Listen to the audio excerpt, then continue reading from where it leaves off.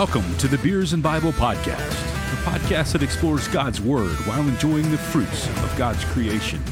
You can find us on Instagram at Beers and Bible _, on Facebook by searching Beers and Bible Podcast, and on Twitter at Beers and Bible P1. You can also email us at beersandbiblepodcast@gmail.com.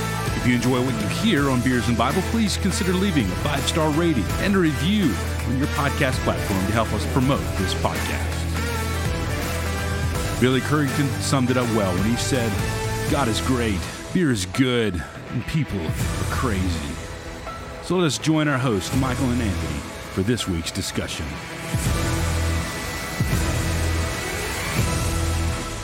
Welcome to episode number 101 of the Beers and Bible Podcast. I am Anthony. And I am Michael. Did you almost say you're Michael? No, I almost said I am Rick. Oh, yeah. I'm glad you didn't do that. That would have been really weird. It's been a minute since we had to do that. Did we ever tell the story about why we did that? I mean, I know the voice changers and all, but like, we talked a little bit about that. I don't think we ever told the story of why we chose those names. We didn't. Because we didn't do it when we were on the Recovering Fundamentalists a couple of weeks ago. We did not talk about it then. Right. I wonder if those guys know. I don't know. They might. I don't know. They if might know who. If they know who the guy is, yeah. Yeah, they might know who the guy is. So there is a story behind it, and I think Michael should tell the story. I don't know why you think I should tell the story. Because it's fun when you tell it. Okay, so when we started the whole podcast, we were trying to think like, okay, what pseudonyms do we need to come up with? We kicked a couple of ones around, but kind of where it all started, where the whole idea of the podcast started, or not the whole idea of the podcast, but maybe this was what fanned the flame. I don't know.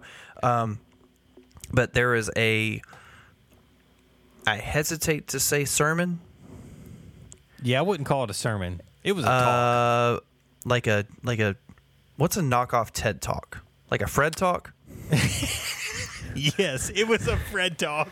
So this guy is speaking at Southwestern Baptist Theological Seminary. And his name is Rick Patrick. And it initially started as a Fred Talk on all his personal issues with Calvinism, basically, and it morphed into all the reasons why certain things like the consumption of alcohol, enjoyment of pipe tobacco and cigars and that kind of thing, why all that is sinful.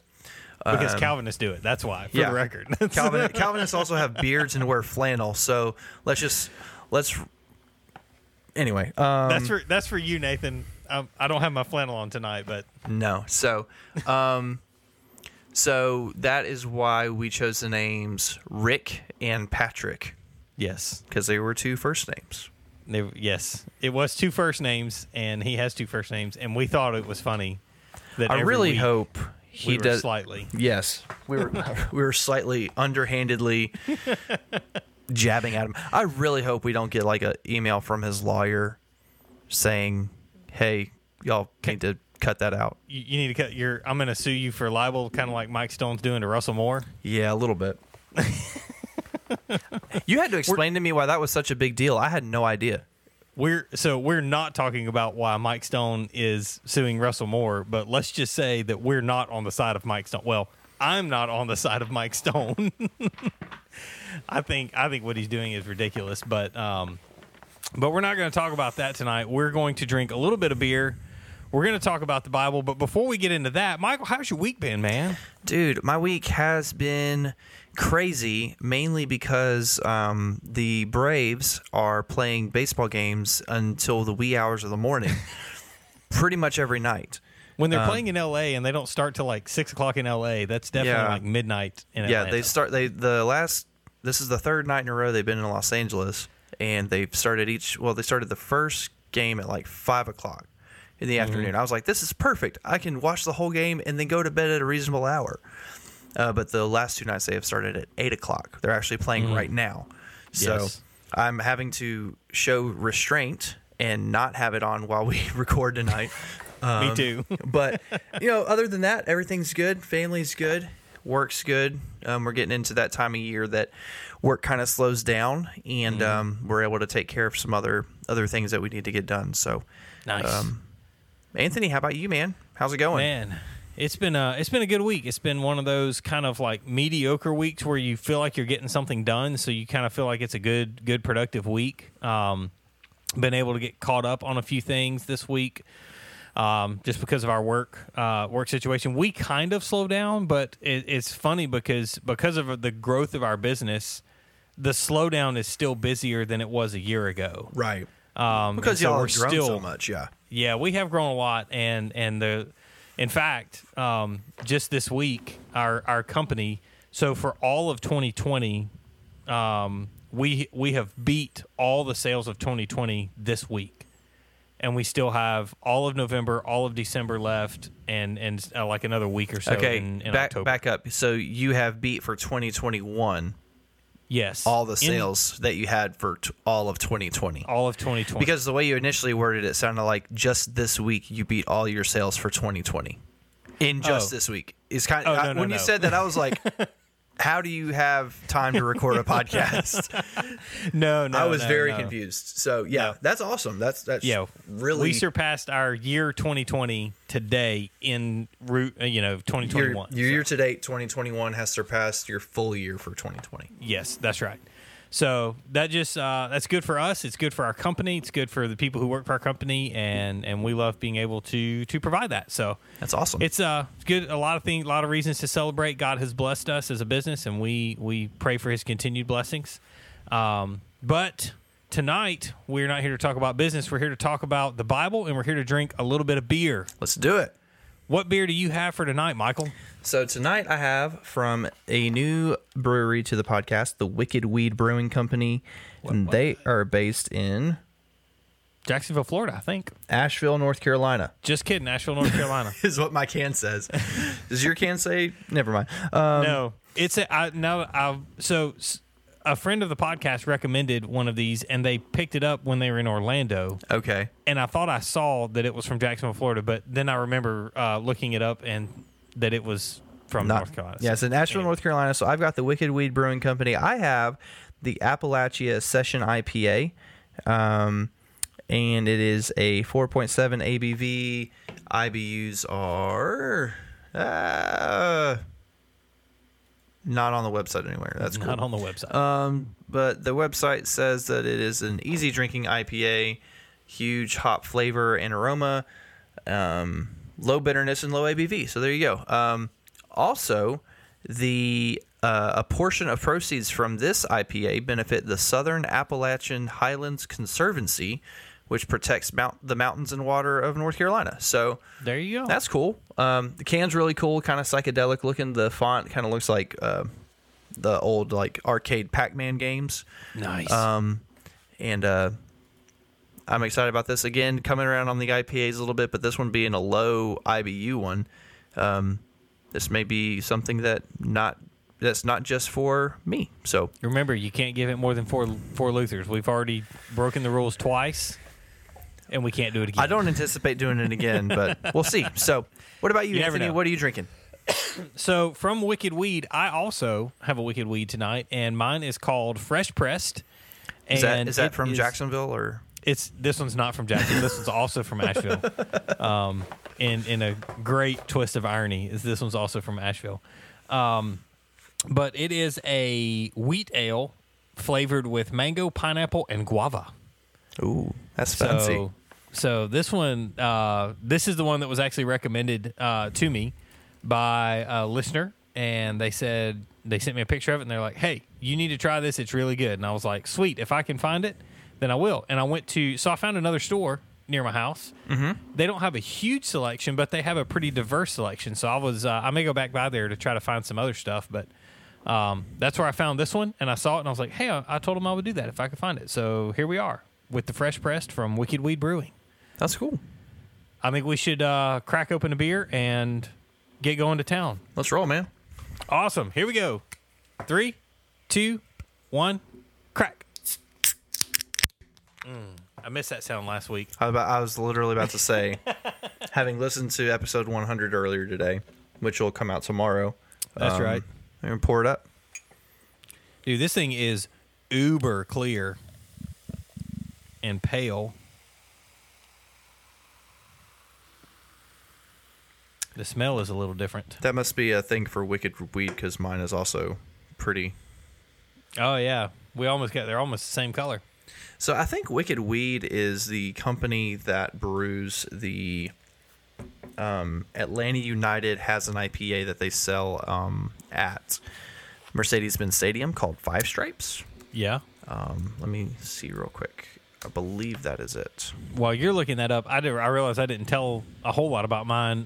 Fresh Press, I told you what the flavors, but Wicked Weed actually says it is a medium-bodied wheat ale that is hazy, straw-colored in nature. It is beautifully balanced with juicy, tropical, and fruit flavors, brewed with mango, pineapple, and guava. So, comes in at 5.2 ABV, and it does not have an IBU listing either. So, Cool. Well, did you find what you were looking for? yeah, this In the words of you two. Wicked Weed is the brewery that does the Five Stripes IPA for Atlanta United. Nice, cool. So, and I really enjoyed that IPA. That was really good. So I'm kind of excited to see how this one compares. Sweet. Well, there's only one way to find out how good they are, and that's to turn them up and drink them. Let's do it. Bottoms up. Cheers.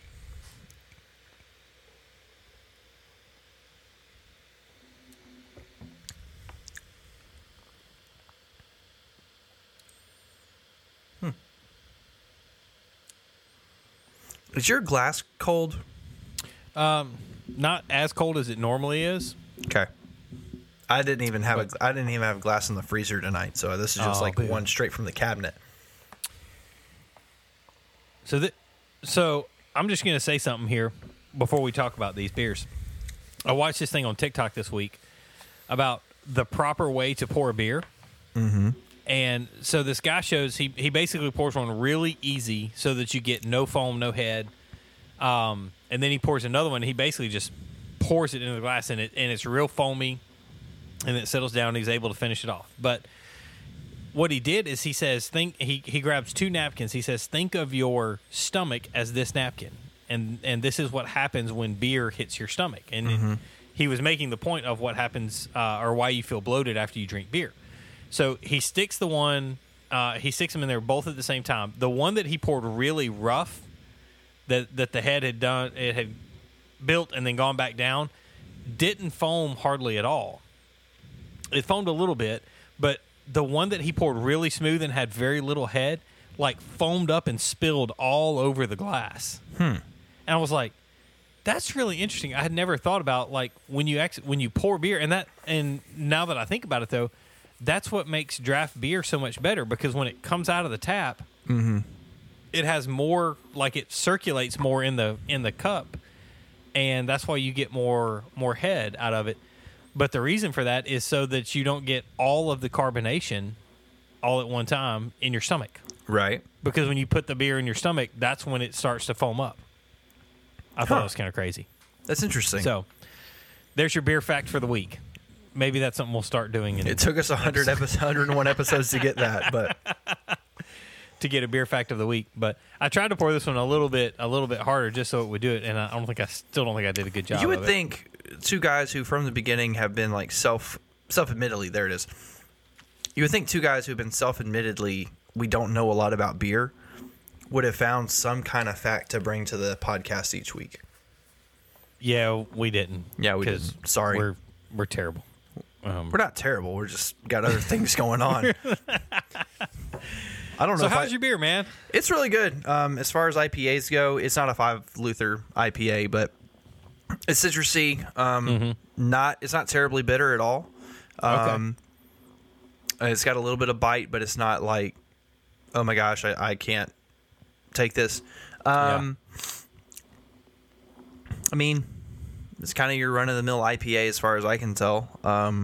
You're going to give it. I know what you're going to give it. I'm going to give it... I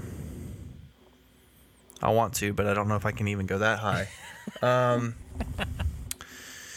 You know what? I'm going to give it 3.5 Luthers. I knew that's what you were going to give it. I think you would have It's said like, that. don't you go to 4 on me. Don't you do it. Don't you do it. No, it's pretty good. It's just, kind of not an indictment on Wicked Weed at all. Just, to me, there's not anything particularly special about this one. Yeah. Good flavor, good texture, not terribly bitter, but other than that, it's just kind of average-ish IPA. Yeah. How about yours? What's going on? It's good. It's a little more, it's not like tart, but it's almost sour. Okay. And I realized like tart and sour are basically the same thing, but so when I think tart, I think like oranges and apples and like that to me, Granny Smith apples are tart. Mm-hmm. They're not sour, but lemons are sour. See, I would include like raspberries as tart. Tart, yeah, raspberries are tart. Raspberries, blackberries. The trim tab from a couple of weeks ago, that thing was good. It was good. It was tart. It was very tart. I liked it. So this one has a little bit more tart than I am used to, and that I kind of like as a preference. Mm-hmm. It's not bad, but I think the tartness kind of covers up some of the flavor, or maybe, and because they use pineapple is very like sour to me. Even though I like pineapple, I can't eat a lot of it. It may be the pineapple kind of mixed with some of the other stuff that's doing it, but it's just a little bit off. It's good, but it's a little bit off. And so for me, I'm going to come in at 3.5 Luthers on this thing too. It's good, but it's not great. It's, my wife had it. She said she liked it, so I'm going to let her drink the rest of them. But it's a good beer. It's definitely a summertime beer. I could see where they're promoting this. Even the can looks like, it looks like a summertime beer. Mm-hmm. If I were, 100 degrees outside, I would probably enjoy this a little more than I am right now.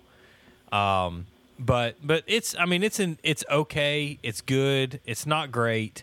And so that's going to make me give it a 3.5 Luther rating as well. So Wicked Weed coming in twice with 3.5. It's not terrible. Maybe we'll find some more of your stuff because the store I went to actually had several different Wicked Weeds. So I just looked out. I one. went to the store by the house, and they happened to have another Wicked Weed, and I was like, well, if I can't find the one that you got, I can at least get one from the same brewery. Yeah. Yep. So there you go. There's Wicked Weed Fresh Pressed and Appalachia. Did I say that right? I think so. Appalachia. Both getting 3.5 Luthers from us. And so if sounds like something you'd be interested in, go take a drink and enjoy it and let us know what you think about them. Let us know if we're wrong on that. If you think it's a 5 Luther beer, by all means, let us know. But now we're going to dive into our study of Lamentations. We've kind of been setting it up for 4 weeks now, and we are going to get into Lamentations chapter 1, and I think it's going to be a good time. So stick around, and we will be right back.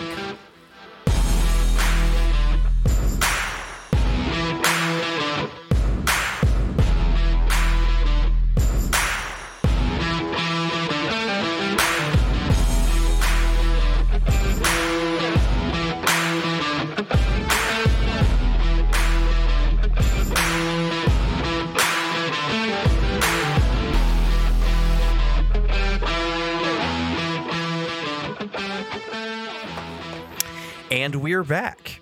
Anthony and I hope that you have stuck around with us. If you knew all the stuff that goes on behind the scenes of the podcast, just full disclosure. We should pierce behind the veil for a second. We should. We should totally do that. Yeah, so full disclosure, we recorded our beer review on Thursday night. On our typical night, which is Thursday. We typically record the entirety of an episode on Thursday. But then we started running into some technical issues that we could not resolve, and so now we have come back on Friday. So we did the beer review yesterday. Yes. And we are doing our Bible discussion on Friday. On Friday. So fun times. Yeah, we're just pulling the veil back a little bit, letting you guys see the man behind the green curtain. So what we were trying to do last night is to begin our study in the book of Lamentations. And we We almost had to lament last night because it just was not working. I don't know what was wrong, but it just wasn't working. So Man, Satan's in technology, man. Satan made me do it. Satan wouldn't let us do it. It's more like it. Was it? Is it Dana Harvey? Could it be Satan? Oh man, so we're back. We're gonna give this another go. And we're definitely going to talk about Lamentations tonight for sure. Yeah, we are, because we don't have a beer review because we did that already. So, all right. So if you have your Bible, we're going to start in Lamentations. We are going to read a good chunk of Lamentations 1 tonight. We're not going to read all of it, mainly because it's a little long, but we want to hit kind of setting up Lamentations 1 and the conclusion of Lamentations 1. And then we'll get into some background of Lamentations and talk about what we read tonight. So if you have your Bibles, go ahead and turn to the book of Lamentations, chapter 1. I'm going to start reading in verse 1. And I am going to go down to verse 7, through verse 7. And then I'll pick up again in verse 18. So, verse 1, Lamentations 1. I'm reading from the Holman Christian Standard. This is what the Lord says, or the Word says. We'll get into that in a second. So, here we go. How she sits alone, the city once crowded with people. She who is great among the nations has become like a widow. The princess among the provinces has been put to forced labor. She weeps aloud during the night with tears on her cheeks. There is no one to offer her comfort, not one from all her lovers. All her friends have betrayed her. They have become her enemies. Judah has gone into exile following affliction and harsh slavery. She lives among the nations but finds no place to rest. All her pursuers have overtaken her in narrow places. The roads to Zion mourn, for no one comes to the appointed festivals. All her gates are deserted. Her priests groan, her young women grieve, and she herself is bitter. Her adversaries have become her masters. Her enemies are at ease, for the Lord has made her suffer because of her many transgressions. Her children have gone away as captives before the adversary. All her splendor has vanished from daughter Zion. Her leaders are like stags that find no pasture. They walk away exhausted before the hunter. During the days of her affliction and homelessness, Jerusalem remembers all her precious belongings that were hers in days of old. When her people fell into the adversary's hand, she had no one to help. The adversaries looked at her, laughing over her downfall. And we're going to skip down to verse number 18 here and finish out the rest of the chapter. The Lord is just, for I have rebelled against his command. Listen, all you people, look at my pain. My young men and women have gone into captivity. I called to my lovers, but they betrayed me. My priests and elders perished in the city while searching for food to keep themselves alive. Lord, see how I am in distress. I am churning within. My heart is broken, for I have been very rebellious. Outside the sword takes the children. Inside there is death. People have heard me groaning, but there is no one to comfort me. All my enemies have heard of my misfortune. They are glad that you have caused it. Bring on the day you have announced, so that they may become like me. Let all their wickedness come before you, and deal with them as you dealt with me, because of all my transgressions. For my groans are many, and I am sick at heart. Yikes. There's a lot going on here. There is a lot going on here. So the Book of Lamentations is really a unique book because it is. I like to think of the Book of Lamentations as like a condensed version of Psalms. Mm-hmm. We talked about like a third of the Psalms being lament Psalms, and we know that Psalms are kind of like they're songs. They're these poetic songs that the writer would sing to God, and that's really what Lamentations is. But instead of being like songs, this is more like, I always think of when you talk about poetry, I always think about like the spoken word people who do I forget what it's called, but it's like the hip hop poetry, like poetry jams. Yeah. Those, like, I think about the author of Lamentations. I believe it's Jeremiah. There's people who disagree with me. It's okay for them to be wrong. It's fine. But I think of the Book of Lamentations as like this guy who's getting up there and he's really speaking from the heart, but it's almost this poetic, like, rap-like thing that's going on, if we were talking about it in modern days. And so it's 5 individual chapters. Each chapter is its own type of lament. They don't really follow a chronology. They don't really follow a specific story, other than the fact that they are all lamenting the downfall of Jerusalem. Right. They're not And all so- like, they're not linked together in any way. It doesn't No. like flow chapter 1 to chapter 2 to chapter 3. And maybe the reason for that, and I know you believe that Jeremiah is the author. I don't have any reason not to believe that. I just know that some scholars think that he is, and some, but more modern scholars would say that each chapter was written by a different poet. Yes. Which would lead more to the reason for why the 5 are related but disjointed. Yes. As far as thematically, they're not, except for Yeah. the all being about the downfall of Jerusalem. Yeah. They don't cohesively go together. Well, and it's, I mean, I will, in all fairness, I will say that it's entirely possible that Jeremiah has friends, and Jeremiah is talking about that. I mean, it's entirely possible for a guy to have friends and all of them come together and write this. That is something that I will grant. And so, but I think the flow leads to more of a Jeremiah, like he's the lead guy who's kind of spurring all this on. So, but I mean, I could see any of that, and no matter what view you take on the authorship of Lamentations, what we all agree on is that this is the Word of God, and it's given for what for our 2 Timothy 3 says, instruction, rebuke, correction. That's what it's for. And so what can we learn from this? What can we glean from Lamentations so that we can understand the context of Lamentations and how that comes out of Jeremiah? Because if you really read Lamentations all the way through, you'll understand, like, go back and read Jeremiah 52 and then read Lamentations. You'll really understand where this lament is coming from, why it's about Jerusalem, why it's about the destruction of Jerusalem. Because chapter 52 details the destruction. I mean, it details Babylon coming in and just laying waste to Jerusalem. And then you open up chapter 1 of Lamentations, and it says, how lonely is the city that was full of people. I mean, this is a desolate, destroyed place.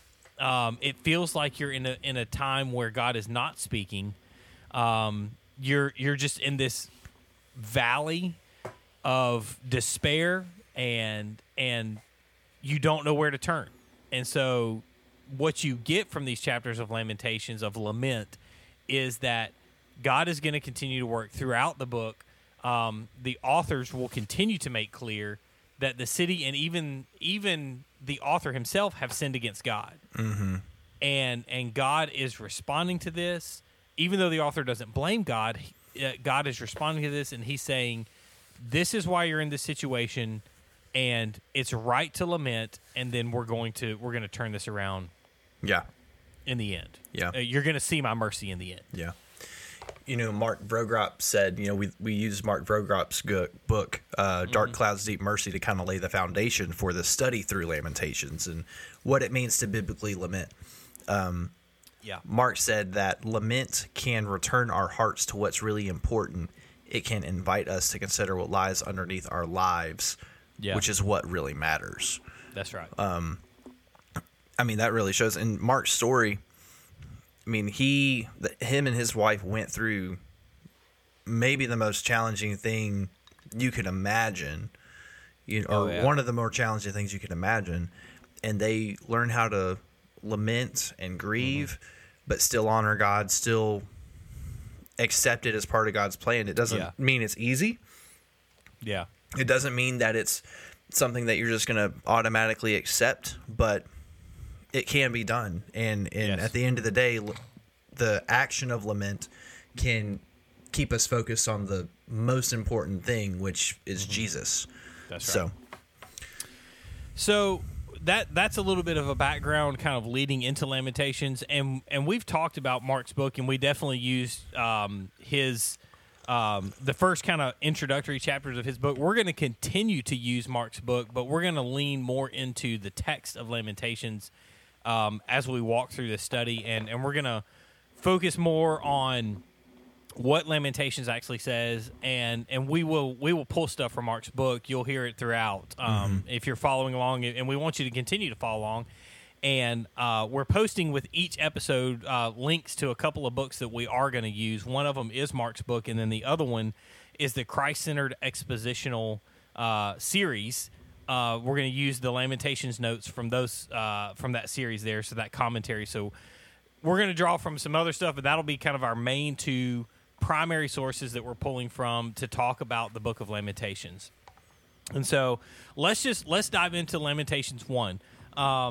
This chapter, I think you can break it down into three distinct sections. We read the first section and kind of part of the last section. The first section is really talking about the state of Jerusalem. It describes, you heard it describe what Jerusalem was. The second section talks about the sin of Jerusalem, how they were broken by their sin, and then the third and final section talks about the consequences of those sins. And so as we break down this first chapter of Lamentations, that's what we're going to talk about. We're going to talk about the state of Jerusalem. We're going to talk about being broken by sin, and then we're going to talk about the consequences of our sin and what that means for us as believers. Yeah.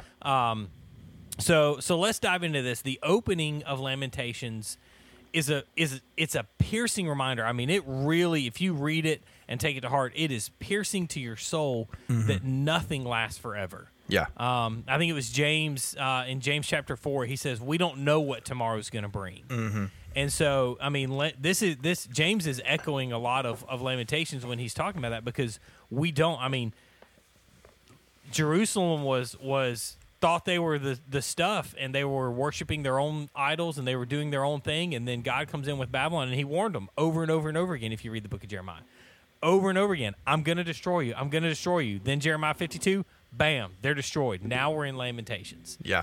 And so we have this opening that says nothing lasts forever, and we don't know what tomorrow will bring. And that really kind of sets up the first verse of Lamentations, which is how lonely sits the city that was full of people. So, I mean, what are your thoughts on the state of Jerusalem here as we come into Lamentations chapter 1? I mean, I think of it as you think of like a bustling city. It'd be like if Atlanta, for example, if the entire city burned down. It'd be like The Walking Dead. It'd be like The Walking Dead. like you have, or think of like I Am Legend, like the movie I Am Legend with Will Smith. He is all. There'd be like one guy left in the city, walking around talking to mannequins, and his only friend is his dog. Like, but you know, it's really a. I don't even know how to describe it, but it's like, how could you possibly imagine like Jerusalem, which is this big, prosperous city, before Babylon and destroys it? Yeah. And they're constantly reminded constantly told over and over again, get right, get right, get right. They don't get right, and God says, all right, well, here you go. and I mean, your version says how lonely sits the city that was full of people. Mine says how she sits alone, the city once crowded with people. She who is great among the nations has become like a widow. You just think about like the pain that a widow goes through. Like it, you may have, and that's the thing, like there may be other cities around, but Jerusalem is alone. Totally alone. And you use the metaphor of a widow, like there may be other people around, but at the end of the day, the widow's sleeping alone in her bed. Still covered in grief, still overtaken by grief. This once proud city is reduced to nothing. Yeah. And whoever the writer is, Jeremiah or whatever, he's obviously heartbroken over that, because he knew the the warnings that God had laid out, and he knew that God was true to his word, that if they didn't do what he said, what God was telling them to do, that this was going to happen. And lo and behold, here we are. Yeah. It's, you get these words, she weeps bitterly in the night, verse 2. Judah has gone into exile, verse 3. The roads of Zion, or the roads to Zion mourn, verse 4. I mean, this type of language is expressing a pain, and that's what a widow experiences is pain, because pain. I think Mark words it this way: pain is the triumph of the enemy, or at least it feels like the triumph of the enemy. Yeah. Because it's like God didn't intervene in my situation. You're praying for that loved one who has cancer, or that person who needed healing, and they didn't get physical healing. But we understand pain differently, because as a Christian and as a believer, we have to put our trust in God, which is what we're going to see at the end of this chapter. But in the moment, that pain really feels like you're losing. Yeah. And it feels like something else has triumphed over you. Yeah. And that helps us get to a biblical understanding of we've talked about it on the podcast before, but a problem of evil, or a problem, the theology of suffering. Yeah. And so, walk us through. Let's talk through a little bit about this problem of evil, or the theology of suffering. All right. So to have a biblical understanding of the problem of evil, or this idea of the theology of suffering, to understand that, it's central to understand how lament, or the process of lament that we've talked about, works in the lives of believers. Mark said that lament is expressed. Mark Vroegop, not like the gospel writer Mark. We're gonna have to verify those. For the record, unless we say the gospel writer Mark, we mean Mark Vroegop. Just throwing that out there. Marky V. No, Mark Vroegop said that lament is expressed even though the tension remains. It turns to God in prayer, vocalizes the complaint, asks boldly, and chooses to trust, while uncertainty hangs in the air. So this theology of suffering idea is, you may be going through pain, you may be experiencing a time of grief, you may be struggling to understand the circumstances around you, but learning how to lament helps you process what you're going through without losing your focus on why you're going through it. And ultimately, at the end of the day, anything we face, and we've talked about this a lot on the podcast too. I feel like a lot of our themes are going to repeat in the next few weeks, but that's okay. But anything that you go through, good or bad, is for your good, and more importantly, for the glory of God.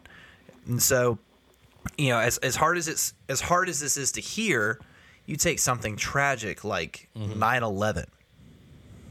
9/11 was for the good of people and for the glory of God.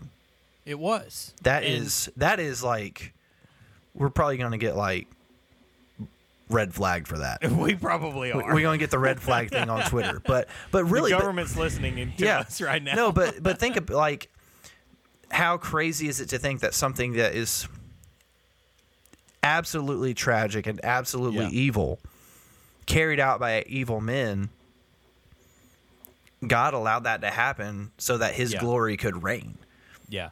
It's, we have got this idea, and really it's been perpetuated by Americanism and what the Western idea, not necessarily the European, but the Western American idea of success looks like. Yeah. Like, we've attached ourselves to this prosperity type gospel, this nothing can go wrong, and if it does go wrong, you're doing something wrong and you're sinning, or we've attached ourselves to that, and to the detriment of the church, we have embraced it. Yeah. And really and truly, I mean, America is exporting this bull crap. Yeah. And that's harsh language there, bud.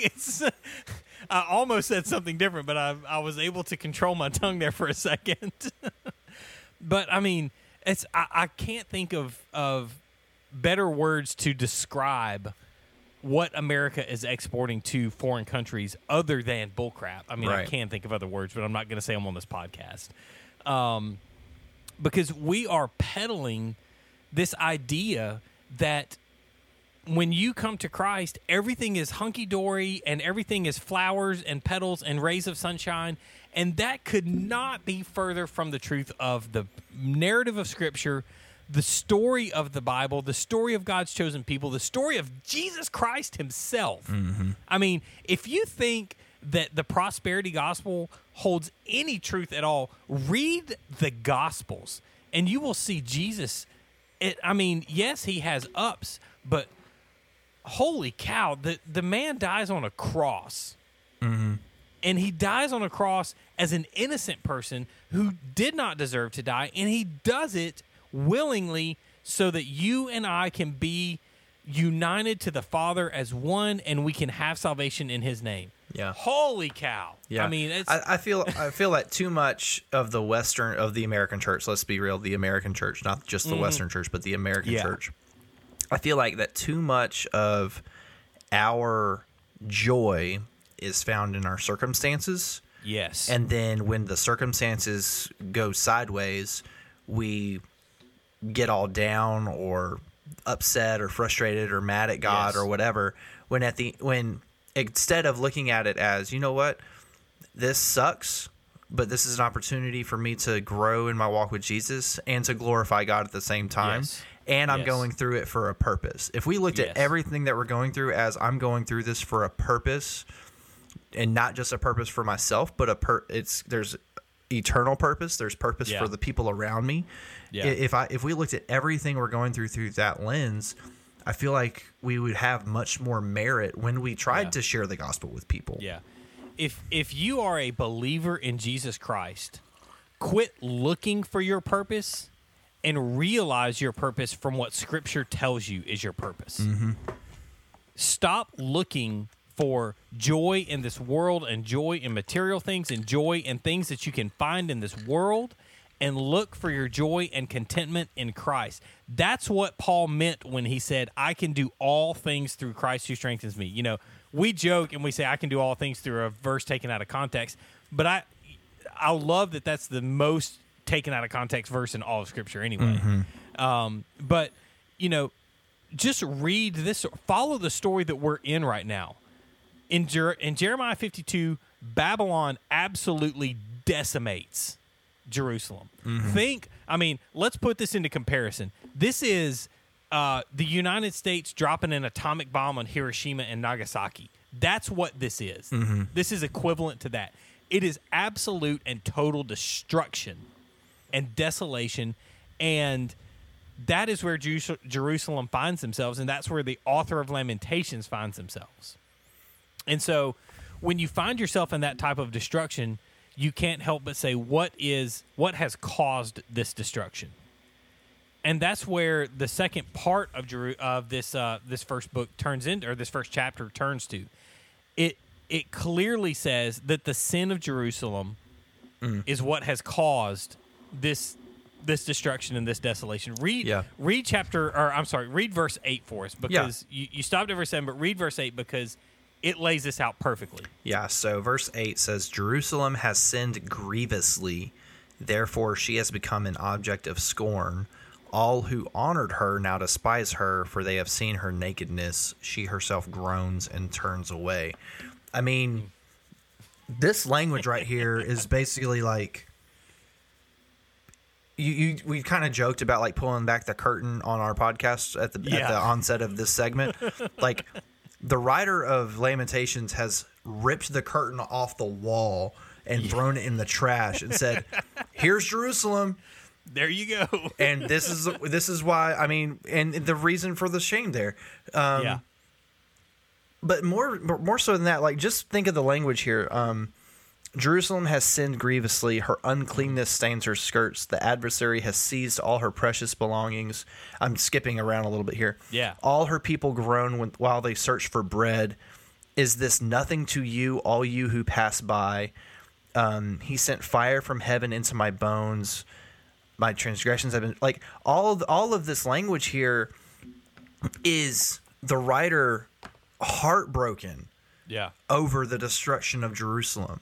Yeah. And he is putting pen to paper showing one, how heartbroken he is over what has happened because it could have been prevented, but also two, he is revealing really what the problem really is. And it's not just rebellion, it's not just the unwillingness to listen to warnings. It's not even like they got too big for their britches or anything, but it's sin. Yeah. It's just the sin of the nation and the sin of the city has caused this destruction. Yeah. God has said that he will never leave us or forsake us. Yep. Paul wrote that. Paul wrote that in Romans. Yep. Romans 8. Paul. So God will never leave us or forsake us, but that doesn't mean he's just going to remove all adversity from our lives. And that gets back to what we were talking about before. Like, the Christian walk is not this sunshine and rainbows experience. Like, sometimes you're going through stuff. Yeah. And sometimes it's not necessarily your doing. Sometimes it is your own choices and your own fault. Yeah. But sometimes it's just life. And yeah. It really dives into the difference between justification and sanctification. Mm-hmm. And justification is our immediate declaring of not guilty before God. That's we are declared not guilty because of the blood of Christ. Mm-hmm. But even though justification removes our eternal consequences of our sin, we will spend eternity in heaven with Christ and with God. So it removes that aspect of it, but it does not remove the temporal consequences of our sin. And I think that's where a lot of, especially American Christians, get it wrong. We think that, we have this antinomianism view that once I'm a Christian, then I don't have to, everything's under grace and I can do whatever I want to. And that's a complete false understanding of what Scripture teaches. Yeah. Paul says, work out your salvation with fear and trembling. This is not an easy process. And that's what the process of sanctification is it's saying, man, I messed this up and I got to do better next time. Right. But just because you messed it up doesn't mean that the consequences of what you messed up are not going to follow you. I'll give an example. Okay.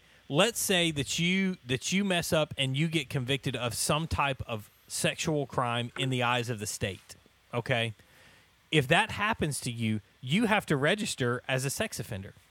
And then wherever you move from the time that you're convicted of that sin, of that crime, everybody in your community is going to be notified about your crime that you were convicted of, And I'll give a perfect example. I received one of those letters in the mail this week.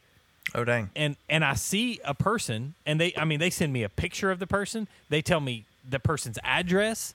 This is legit. And this happened in 1999. That was 22 years ago.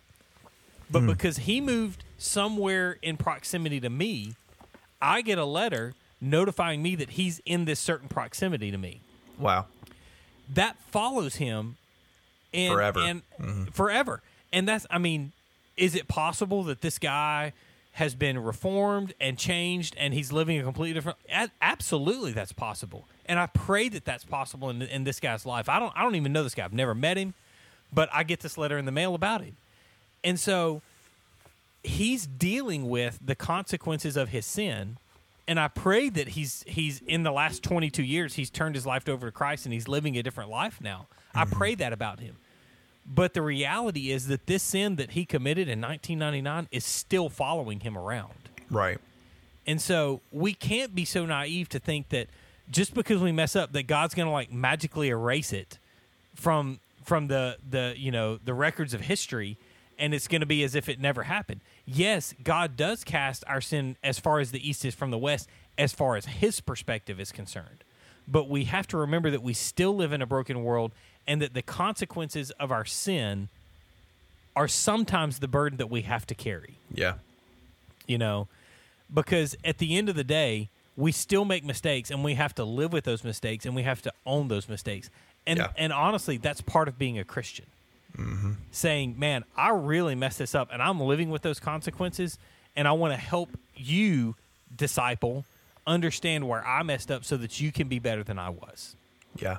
That's really where discipleship kicks in. Yep. And so if anything we can learn from the brokenness of Jerusalem and the brokenness of the sin of Jerusalem is that we need to own our sin, not run from it, not hide from it, but own it and say, man, I really did mess that up.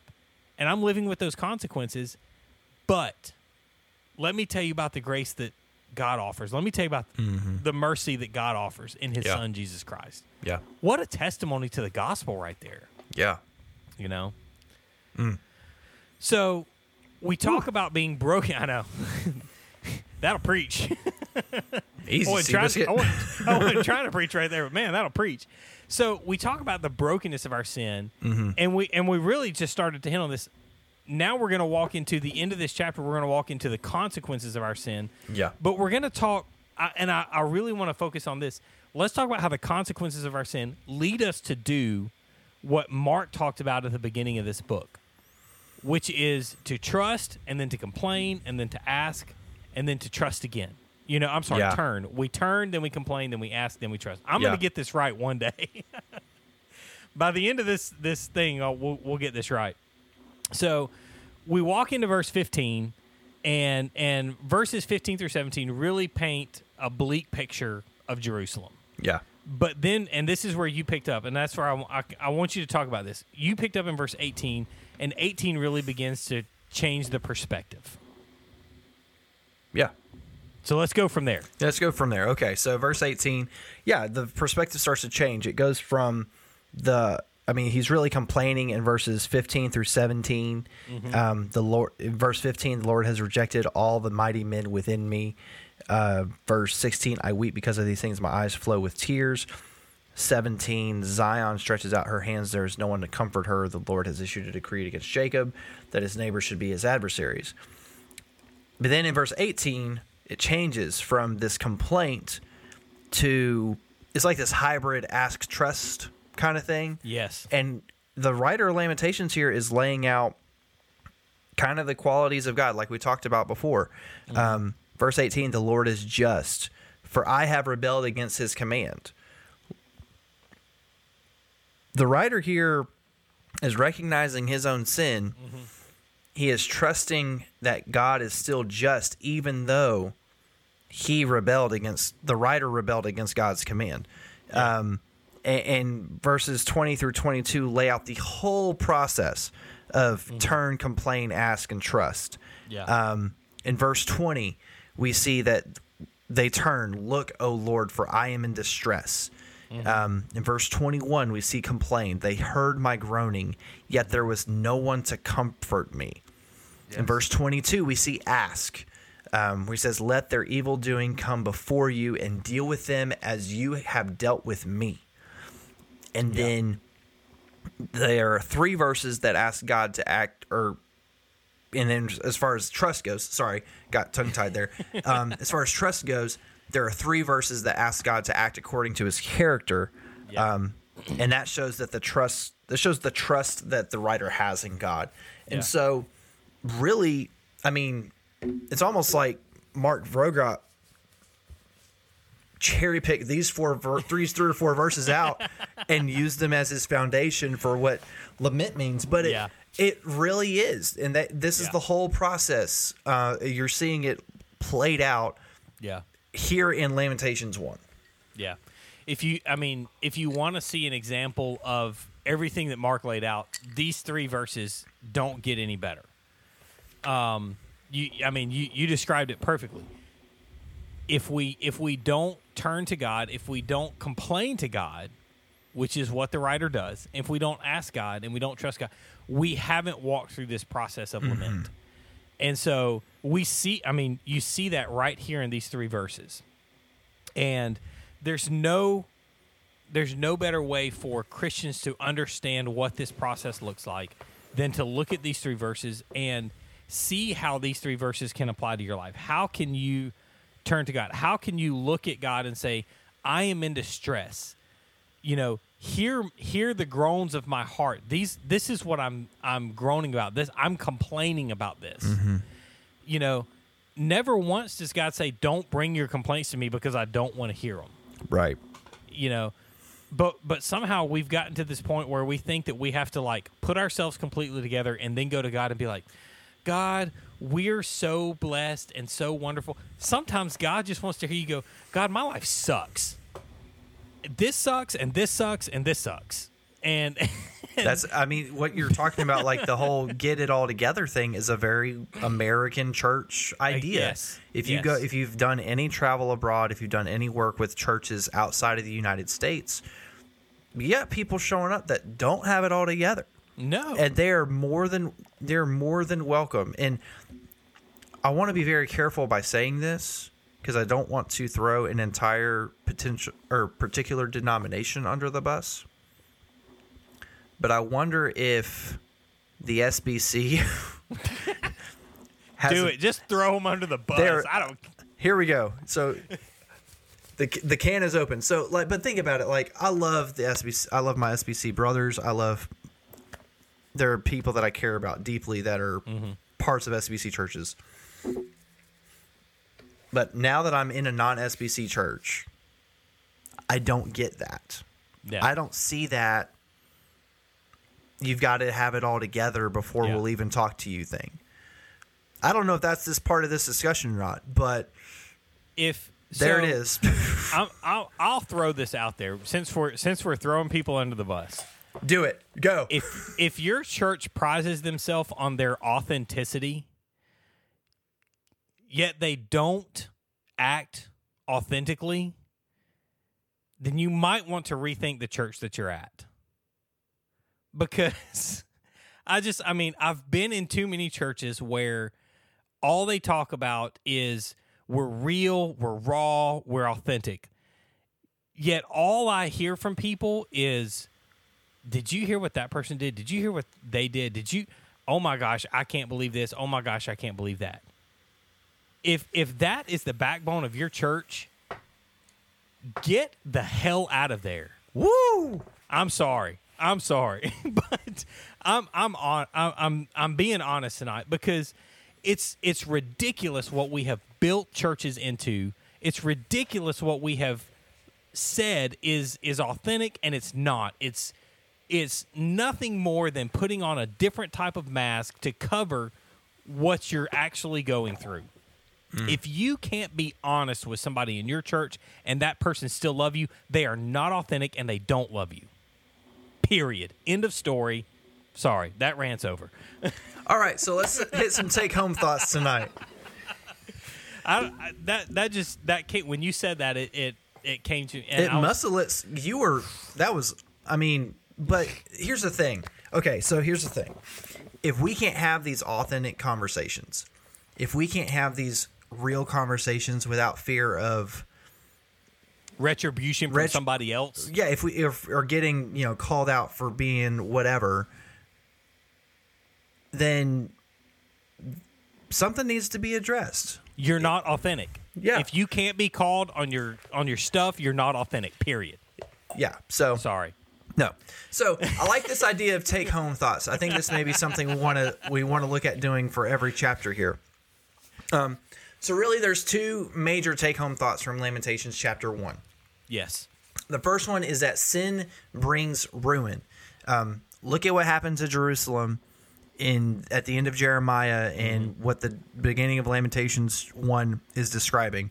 Yeah. And you see that sin brings ruin. Underneath the destruction of Jerusalem, every pain and all of our pains is the real problem, which is sin. Yeah. And then the second thing, the second take-home thought we've got here tonight is that suffering brings clarity. God allows suffering as a corrective discipline. Not always. Sometimes suffering is not corrective. Sometimes your suffering or your discipline is instructive. But suffering bringing clarity means it could be either or. And ultimately, you may ask yourself, so which is it? Is my suffering instructive, or is it corrective, or is which is it, or is it which is it? And at the end of the day, it's not answerable, and it doesn't matter. Yes. What can you learn is whether it's learning a corrective lesson or is it learning an instructive lesson, whichever one it is, what are you going to learn from this period? And really the main question maybe we were asking here is this trial that I'm going through a result of my own personal disobedience, or is it simply God instructing me? That's the question that's really not answerable. But think about this, our success in a trial is not dependent on, and this is funny because we've been talking about behind the veil a lot tonight. Our success in the trial is not dependent on our knowing what's going on behind the veil. It's not dependent on all the stuff that God's got.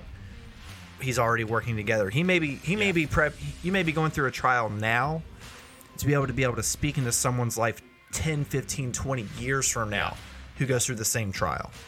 Yep.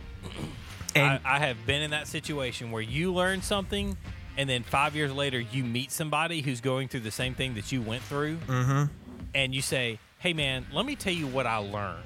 Let me tell you these things that God taught me.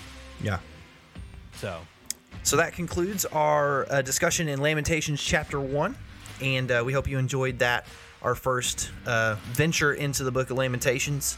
It's going to be a good book. It's going to be good. I've enjoyed the discussion tonight. Hopefully we get it all down to one night instead of having to stretch it over two. When I told my wife that we were recording tonight, she kind of looked at me like, "Oh, okay." So all's good. Yeah. It happens. It does, but technology fails. Technology is your favorite thing. That's it. That it is.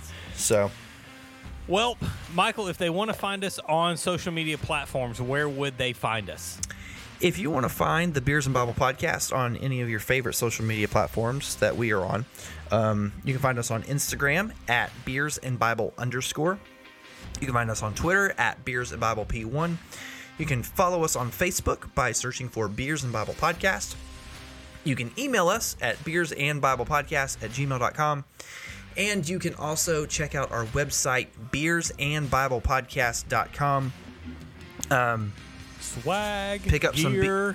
some B&B merch and support the podcast that way. Show your support and share the podcast with your friends in a new and different way. So, again, thank you for checking us out, and we look forward to continuing the study in Lamentations. I'm excited about the next few weeks. It's going to be a fun time. So, until next week, we hope that your Bible stays open and your beer stays cold, and we will see you later. Peace.